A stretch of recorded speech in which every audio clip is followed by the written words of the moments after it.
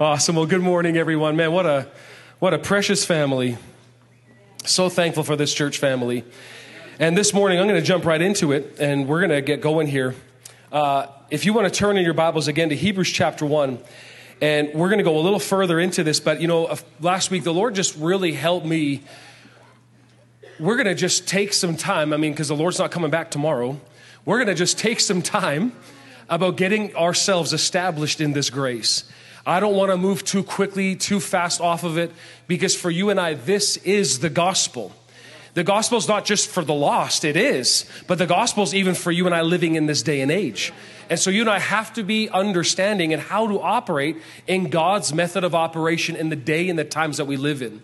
Did you know that you can live in victory in 2023? Did you know that's not just a nice Christian thing that you throw out there and say, victory in 23? It's true and it's good, but it's actually reality. Now, for you and I, we have to understand the time period or the season that heaven's calendar is in. For us, we're in March. So I'm not going to go to the beach after the service today.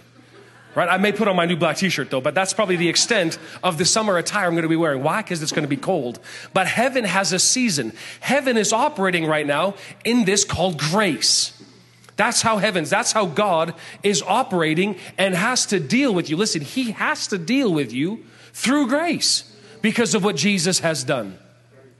So when we understand the method of operation or how God is looking and dealing with us today, then we can learn to understand how to partake of what heaven has already offered and actually start to see, like what Pastor John mentioned already earlier, to see the results or the fruit from our lives. When you read that, sometimes I would read fruit and start thinking, okay, I got to produce stuff. I got to look. I got to do. No, you and I have to learn how to believe in what Jesus has already done so that the fruit can come off. Now, Hebrews chapter 1 again, verse that we read. But you see, throughout our history, God has spoken to our ancestors by his prophets. So how did God operate in the Old Testament? Through who did he speak through? Through the prophets. And in many different ways, right? You see how the prophets operated. Some had visions. Some got, sights into heaven. Sometimes a word of the Lord came to them. In many different ways, God spoke through these prophets to the people. Right? So the revelation he gave them was only a fragment, or it was simply a puzzle piece at a time. God was giving them a picture upon a picture upon a picture. And then in verse 2, but in these last days. How many know we're living in these last days? So absolutely read the Old Testament. You can learn some really good truths. You can see a lot of powerful things. But for us living in these last days, God now speaks to you and I openly in the language of a son. Meaning God speaks Jesus. So if he's going to communicate with you, guess what? You don't need to have to go through some minister in order to hear from God. God is willing and wants to talk to us on our individual basis. Isn't that good news? Oh man, I'm so thankful for that. Now he is the heir of everything, and through him, God created the panorama of all things. So now in Mark chapter 9, verse 7, we see now God is preparing the world for a new era that was to come. We see this, and again, I would encourage you to read Mark chapter 9 so you get it in context. But the disciples went up with Jesus to what we call the Mount of Transfiguration, and Jesus was completely changed, right? There was Moses appeared unto him, who represents the prophets. Elijah represents the prophets, the law. Moses was the law. Elijah was the prophets. And right afterwards, a cloud overshadowed them, and a voice, this was the Lord, this was God speaking from that cloud. He said, "This is my dearly loved son." What's the key to this new era? Listen to him. So how do you and I live our days in 2023? Listen to him. With all the voices that are going on out there, how can I live victoriously? By paying attention to the conservatives. By focusing on the NDP's plan. No. What do? I listen to him. That's how I live victoriously. It's not dependent upon what is externally taking place. Now, why do I need to focus my life on Jesus? Because the Christian life is not hard to do. It's impossible to do. Say with me, it's impossible. Jesus is the only one who could properly live it out. So my focus then as a Christian is to renew my thinking to the finished works of Jesus and rest in him and all that he did, and refuse to go back to the dead works of religion to try to earn my standing with him. What's my job as a New Testament believer?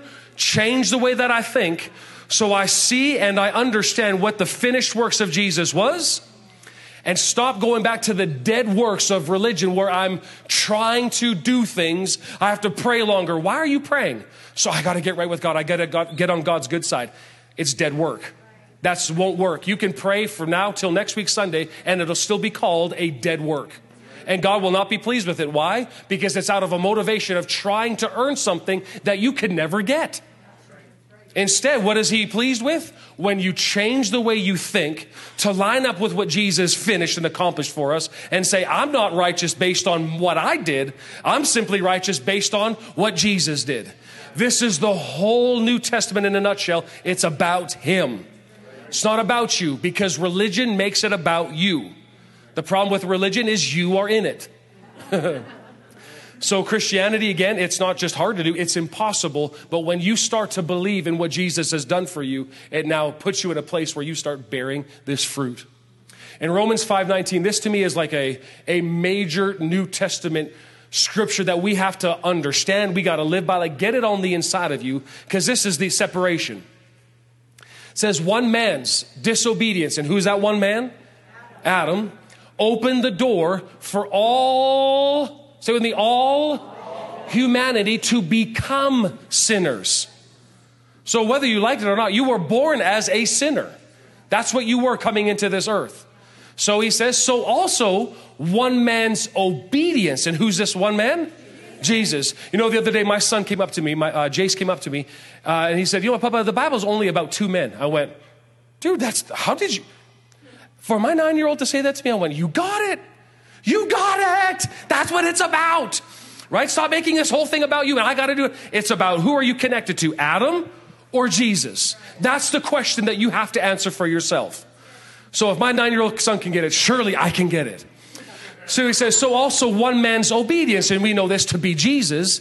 Jesus, what did he do? He opened the door for many to be made perfectly right with God and acceptable to him. Here's the Message Bible. It kind of paraphrases it like this. It says, here it is in a nutshell. One person did it wrong and got us in all this trouble with sin and death. Another person did it right and got us out of it. But more than just getting us out of trouble, he got us into life. Whoo! Did you hear that? I'm going to read that one more time. I felt that one. He says, but more than just getting us out of trouble. Thank God when I got bailed out of the principal's office. But where did I go back? I went back into the classroom. More than just getting me out of trouble, he put you and I into life. One man said no to God and put many people in the wrong. One man said yes to God and put many in the right. So this is what this is all about, is who am I going to focus on? It is easy to identify with the old man because you were born into this. When you were born into Adam's disobedience. And so operating and acting like a sinner just was you were, because that's what you came out as. But now you and I, the trick is, or the realization is, I have to no longer identify with that man. I'm now focusing on the yes of Jesus, not the no of Adam. Now, when my life becomes focused on Jesus, specifically in his right and his saying yes to God, I begin to see the value of Jesus and my love for him deepens. Because I've had some questions go like, how do you love the Lord more? How do you do this? Do I just say it a bunch of times and I love Jesus and I love Jesus and I love Jesus and then it just takes place? No, it's actually focusing my life, seeing what he has established and conquered for me. It deepens my love. I want to show us this in John chapter 12 here, verses 1 through 5. You're going to see here, there's two hearts that are exposed in this. But did you know, before I read this, I want to just say that the greatest call in my life is not just to be a dad, a husband, a pastor. The greatest call in my life is to be a worshiper. And I'm not just talking singing songs. That's part of it. But my worship, everything I do, is I want God to be pleased with who I am. I want God to be pleased with everything that I do. Romans 12:2 talks about changing the way that I think. This is true worship to God. Renewing my mind to think like him. This is the greatest thing that we could give to God, is my worship. It's all about Jesus and his finished work. He has paid the ultimate price for us to reign in life. And the more that I grasp, as I said, the finished works of Jesus, I'll be able to worship and glorify him. Now in John chapter 12, it says this: 6 days before the Passover began, Jesus went back to Bethany, the town where he raised Lazarus from the dead. They had prepared, now I really want you to get a picture of this. They prepared a supper for Jesus. Martha served, and Lazarus and Mary were now sitting at the table with Jesus. Can you see them all sitting? Here they are all sitting at the table, dining. Here's Jesus, probably saying a few jokes and different things. He's just enjoying his time. Now, Mary picked up an alabaster. I want you just to put yourself in Mary's shoes here for a minute. Mary got up from the table. She walked up to this place where she kept her alabaster oil. She grabbed it. Now, if we could just kind of rewind all the way back, just see her looking at Jesus. How do you think she's just looking at him? Like just this, oh man, I love you. Just this tender affection. So she gets up from the table because words aren't enough to express what's going on in her. She grabs this alabaster oil that she put way up high so nobody else could get it, specifically Lazarus or Martha. Grabs it. She brings it down over to where Jesus is sitting, and we see there's no record of her saying a word. So I'll just read it, the purest extract of nard. And she went down, can just see it, broke open this alabaster, this jar, and she now anointed Jesus' feet. Then she went down and she wiped them with her hair. Feet. A lot of people can't even touch feet. Here she is, she's pouring this most expensive perfume, pouring it all over his feet. Then she's taking her hair and she's wiping and drying it with her hair. How do you get to that? With her long hair and the fragrance now, the smell of what she did. Everybody could smell what she did. Verse 4. But Judas, the locksmith, Simon's son, the betrayer, spoke up and he said, what a waste. How do you get there? We could have sold this perfume for a fortune and given the money to the poor. Mary's focus was not simply on the long toiling hours that she worked to purchase this. If you look again, the history would show us that it was a year's worth salary to purchase this perfume. She wasn't focused on the hours of labor and work that it took for her to purchase this nard. What was her focus on? It was on Jesus. Mary came prepared to worship Jesus as her heart overflowed with a love that could not be expressed in words as she drew near to him. Adoration and gratitude welled up on the inside of her as she knelt quietly beside him. As we said, she put the ointment all over his feet, and then she wiped him with her hair. The house of the fragrance of her worship was smelled by everyone in that room. Judas, on the other hand, the treasurer, said, what a waste. The sad reality is, as at a glance, Judas could look at the jar. He could tell right away how much it would have cost. He could look at it and said, oh yeah, that's probably about a year's worth. What a waste. Shortly after scolding Mary for wasting that costly oil, Judas went to the chief priests in Jerusalem and asked for a price to deliver Jesus to them. They offered him 30 pieces of silver, and he instantly agreed. Judas betrayed Jesus for 30 pieces of silver. This revealed how much Judas valued Jesus. Mary, on their other end, knew that the value of Jesus and esteemed him greatly. Anointing Jesus was her most valuable possession, was simply an outward expression of just how much she loved, how much she valued and cherished Jesus inwardly. What Judas saw as waste, Mary saw as worship. I don't know about you, but I want to deepen my love and my appreciation for the Lord. How do I do that? For you and I, this is where our part comes in. We have to take the time to see his yes. You have to take the time through the scriptures and find out what Jesus' yes means for me, what it means for you, what it means for your body, what it means for your mind, what it means for your bank account, what it means for the joy, what it means for the peace that you can have. You look at the whole thing. Jesus took care of it all. So you and I have to get into the scripture and start finding out, what did your yes do to me? Because it changed everything. Jesus changed everything. And but I believe that we're called to be a church that loves our King. Listen, the New Testament is not about how much you love Jesus. It's about how much he loves you. But my response is, God first loved me, so now I love God. It goes back. When you experience his love, you can't help but just fall in love with Jesus all over again. And that's what grace is all about. Grace unveils the person of Jesus. It unleashes and reveals to you and I who he is, what he's accomplished, and how it impacts every day of your life. Now, have you ever heard reading your Bible or taking time to pray is a waste of time? I've heard that. Have you ever heard before serving in the local church is a waste of time? Am I the only one that's ever heard that? That's good. I've heard that. How many of us heard this? Bringing a tithe, bringing my offerings to the Lord through the church is a waste of money and it's a waste of resources.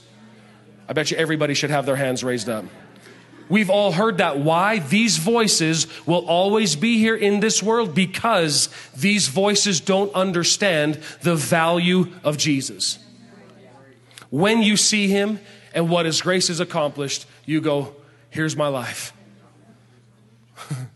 So, the question that we are taking time to answer is, what did Jesus do? What did he do? And I want to just share one thing with us this morning. It's this: he disarmed the devil. Can you say that with me? He disarmed the devil. Right? There's many things that Jesus did, but we're going to just highlight this one this morning. He disarmed the devil. Say it with me one more time. He disarmed the devil. Now tell the devil, he disarmed you. Well, I feel good. Now, when you think of that word disarmed, I always think of those safety classes where you're walked in and the guy, whatever, he's got a weapon, a gun specifically, jammed at your face. What do? These guys show you self-defense movement to disarm, the guy that's going against you. Well, Jesus didn't just he paralyzed him. But now I want you to see, what did he disarm him of? Colossians chapter 2. So the question we're asking is, what was the devil's weapon before he was disarmed by Jesus? Colossians 2, verse 14. Jesus, he wiped out the handwriting of requirements that was against us, which was contrary to us, and he has taken it out of the way, having nailed it to the cross. And then verse 15, having disarmed principalities and powers, he made a public spectacle of them, triumphing over them in it. Now, if you don't mind, go back to verse 14 there for a moment. What was the tool, or what was the enemy's weapon that he had against you and I? The handwriting of requirements that was against you. What is the handwriting of requirements that was so powerful, listen, that it required the death of Jesus? It required death of God. On Mount Sinai, God gave 10 commandments on stone. This is a reference to the law. The devil armed himself with the law to accuse and to condemn man. Now, we have to get this. God didn't give the law to arm the devil. The devil, knowing that the law was against man, he took advantage of it and he started using it against man. The law always condemns man and puts people away from God. So what did the devil do? He used it to alienate people further away from God. Right? Can we see that? We're all on the same page here? Nod helps once in a while. Yeah. Okay. So once the law was nailed to the cross, God knew that the law no longer had the power to condemn man as long as they believed in Jesus. So this simply to say is, the moment that you accepted Jesus Christ as your Lord and Savior, that handwriting of requirements that was against you is completely gone. It's wiped away. All right. When you know and believe that Jesus completely fulfilled the righteous requirements of the law, the devil can no longer use the law to condemn you every time you fail. Because what's the problem in Christian life? I messed up, and so what do? I try to put enough good works again to match up my failure. It's like a balance. I messed up, so I got to do 10 good things to kind of balance it up, or that my bad works kind of get out of the way again. Ludicrous. So this is what the enemy loves to do, is he constantly uses the law to condemn, to alienate, to prove, you're not good enough, so you can never do this. And the answer is, he's absolutely right. You can't do it. The Christian life is not easy. It's impossible. So when Satan uses the law to point out your sins, you point to the cross of Jesus and you reject condemnation. Every time he brings something up, look what you did over here. You go, Romans 5:19. One man's obedience brought me into this right standing with God. Has anybody you know that has lived out this Christian life perfectly? Other than your spouse? No? Okay. Now, why is it so important that we grasp this? We're going to go hopefully more into detail on some of these things, but the law, when you choose to live under the law, guess what? You have just rearmed the enemy again. It's like that guy, just again, that example of that guy that's coming against you. You had somebody come in and disarm him, and now you're choosing to give the gun back to the guy and say, oh yeah, go ahead. It's the same thing in the spirit. How stupid can that be? Jesus disarmed the guy, broke the guy's arm, made him paralyzed, and he can't do nothing. And meanwhile, you pick up the gun and say, here, you drop this. And you pass it back to the paralyzed guy, and now he's going to try to do whatever he can to get that thing back at you. Stupid. Jesus paid a tremendous price for you to constantly live under this condemnation. Don't give it back to the devil. Now, when you insist, as I said, being under the law, you are actually arming the devil again. God has nailed the law, blotted out the requirements, taken it out of the way, and disarmed the devil. Come on, he's disarmed. He's got nothing. What requirements do you have? What are you supposed to do? Believe in Jesus. Oh, I haven't prayed yet today. That's all law mentality. And that's where God gets pleased, when we start to change the way that we think. And now my motivation for prayer, my motivation for praise, my motivation for reading the word is out of this, oh, Jesus, I'm in love with you. You become like a Mary who all of a sudden, I can't help it. I just got to praise him. I got to rejoice. Why? Because of all the things he has done on my behalf. Oh, man. I tell you, this grace is so far-reaching, unending, never giving up. Now, instead of resting in God's disarmament, people are rearming the powers of darkness. Now, the purpose of the law, I got a few minutes here, I got 3 minutes left. But God gave the law for one purpose, that by the law, the world would have knowledge of sin and recognize their need of a Savior. Right? We know that was the law's intent. So without the law, there is no sin. Example, why do we have 110 on the highway when you drive down the highway too? It's law. Don't go over that. If you do, you're in trouble. Right? There's a cop in the room, so I would just say, yes, that's right. That's right. Okay, he's taking names. He's checking things out. All right. Or is it just a suggestion? 110 if you want to get to Edmonton really slow. That's how I see it. If you just want to get to Edmonton really slow, go 110. Thank you for letting me know. I'd rather get there in 35 minutes. I'm just kidding. I'm totally kidding. Don't do that. But where there is no law, there is no sin. Can you see that? So God's not like, here, devil, take care of just do whatever you want to my creation. No, he put the law in place so that you and I would realize, man, we need help. I cannot do this. Because there's no law, there's no sin, and no recognition of sin, no need of a Savior. The law reveals our ungodliness. The law reveals that we are in a desperate need of someone to rescue us from the requirements that are against us. The law's not there for you to just fulfill. All those Old Testament guys, they couldn't keep any one of them. Even Moses, who wrote them all. There's 613. Even the Big Ten are hard to do. Honor your father and mother. Some of you may have failed that just by walking in here this morning. It's impossible for you to do it. So what do you need? You need Jesus. And not today, grace actually puts the standard to a higher level. You can't even look at a woman or a man and lust after them. How am I supposed to do this? Okay, don't lust, don't lust, don't lust, don't lust, don't lust, don't lust, don't lust. Oh, shoot, I lusted. What do? You need Jesus. You need your mind renewed to what he did. So rather than me walking around just basically don't lust, don't lust, don't lust, don't lust, don't lust, don't lust, don't lust, don't lust, don't lust, don't lust. And you failed.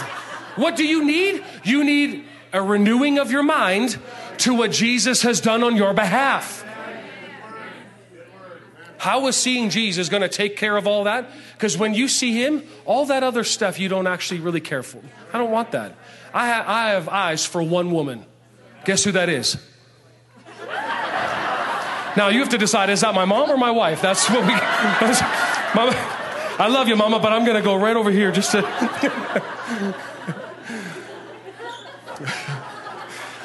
How do I move forward on that?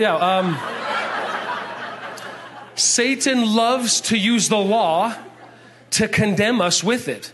It keeps us in guilt and it keeps us in condemnation. Jesus came and he abolished, not just put away once in a while, he absolutely abolished the written note that was against us.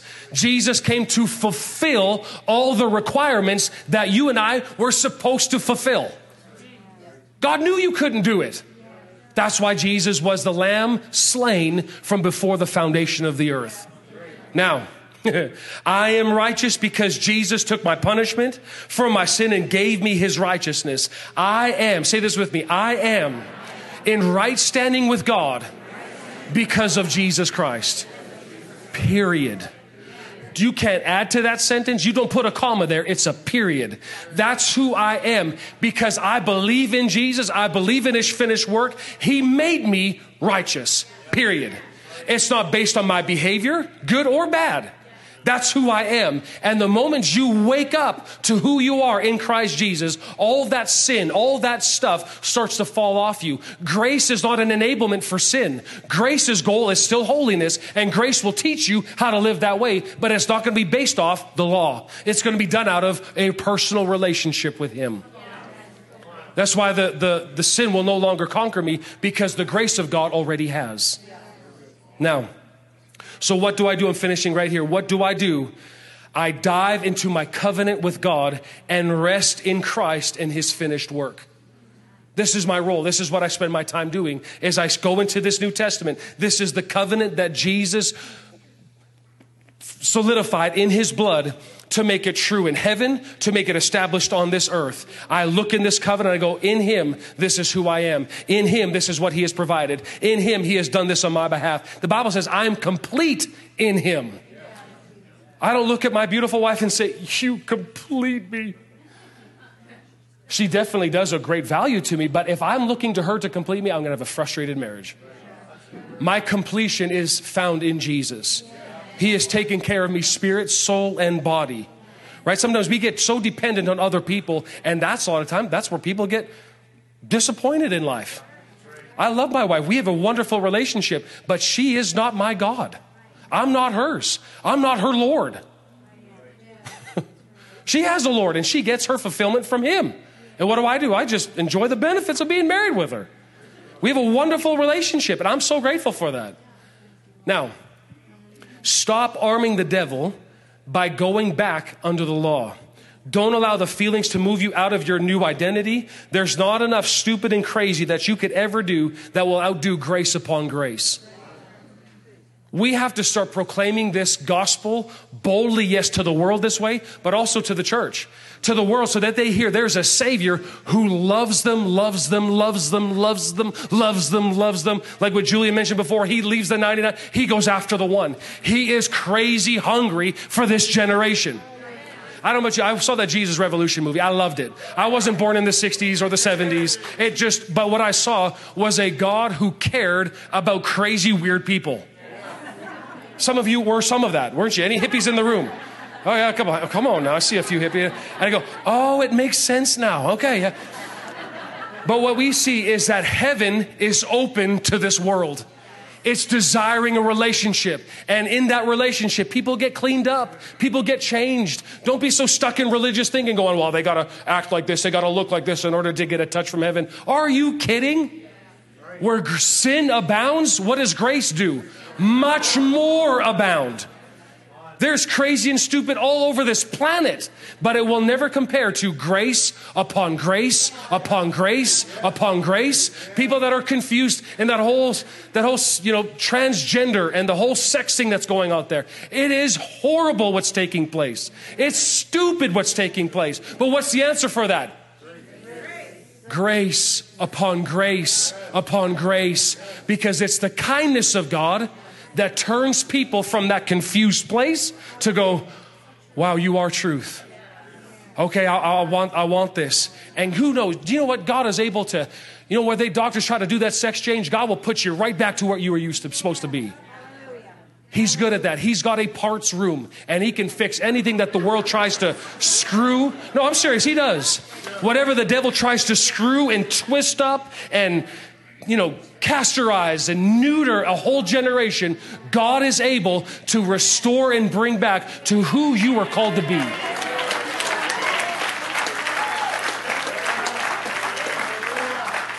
So what do? Our message from the church to the world is grace, grace, grace to you and what Jesus has done. My God is so much bigger than a political party that's being stupid. I pray for them. I lift them up. But Lord, I tell you, my God is so much bigger. So church, we don't get distracted by the actions of evil men. Instead, we turn our affections towards the Lord. To me, Mary's a hero. I want a heart that's just like hers, that I catch a glimpse of the Lord, and who cares what anybody else thinks? I don't care how stupid they think. I spent $100,000, or that's how much I got this year, and I'm spending it all on Jesus. It's so worth it. He is worth every penny that the Lord has given me. He's worth every thought that I have. He's worth every breath that comes out of my lungs. He is worthy. He's worthy. He's worthy. How can I see that? Because I've tasted and seen that the Lord is good. That's a command you see even in the book of Psalms. Taste and see that the Lord is good. Romans 8:1 is the last verse. And Aaron, I'm going to call you up here, sir. Romans 8:1. Now the case is closed. So close that case.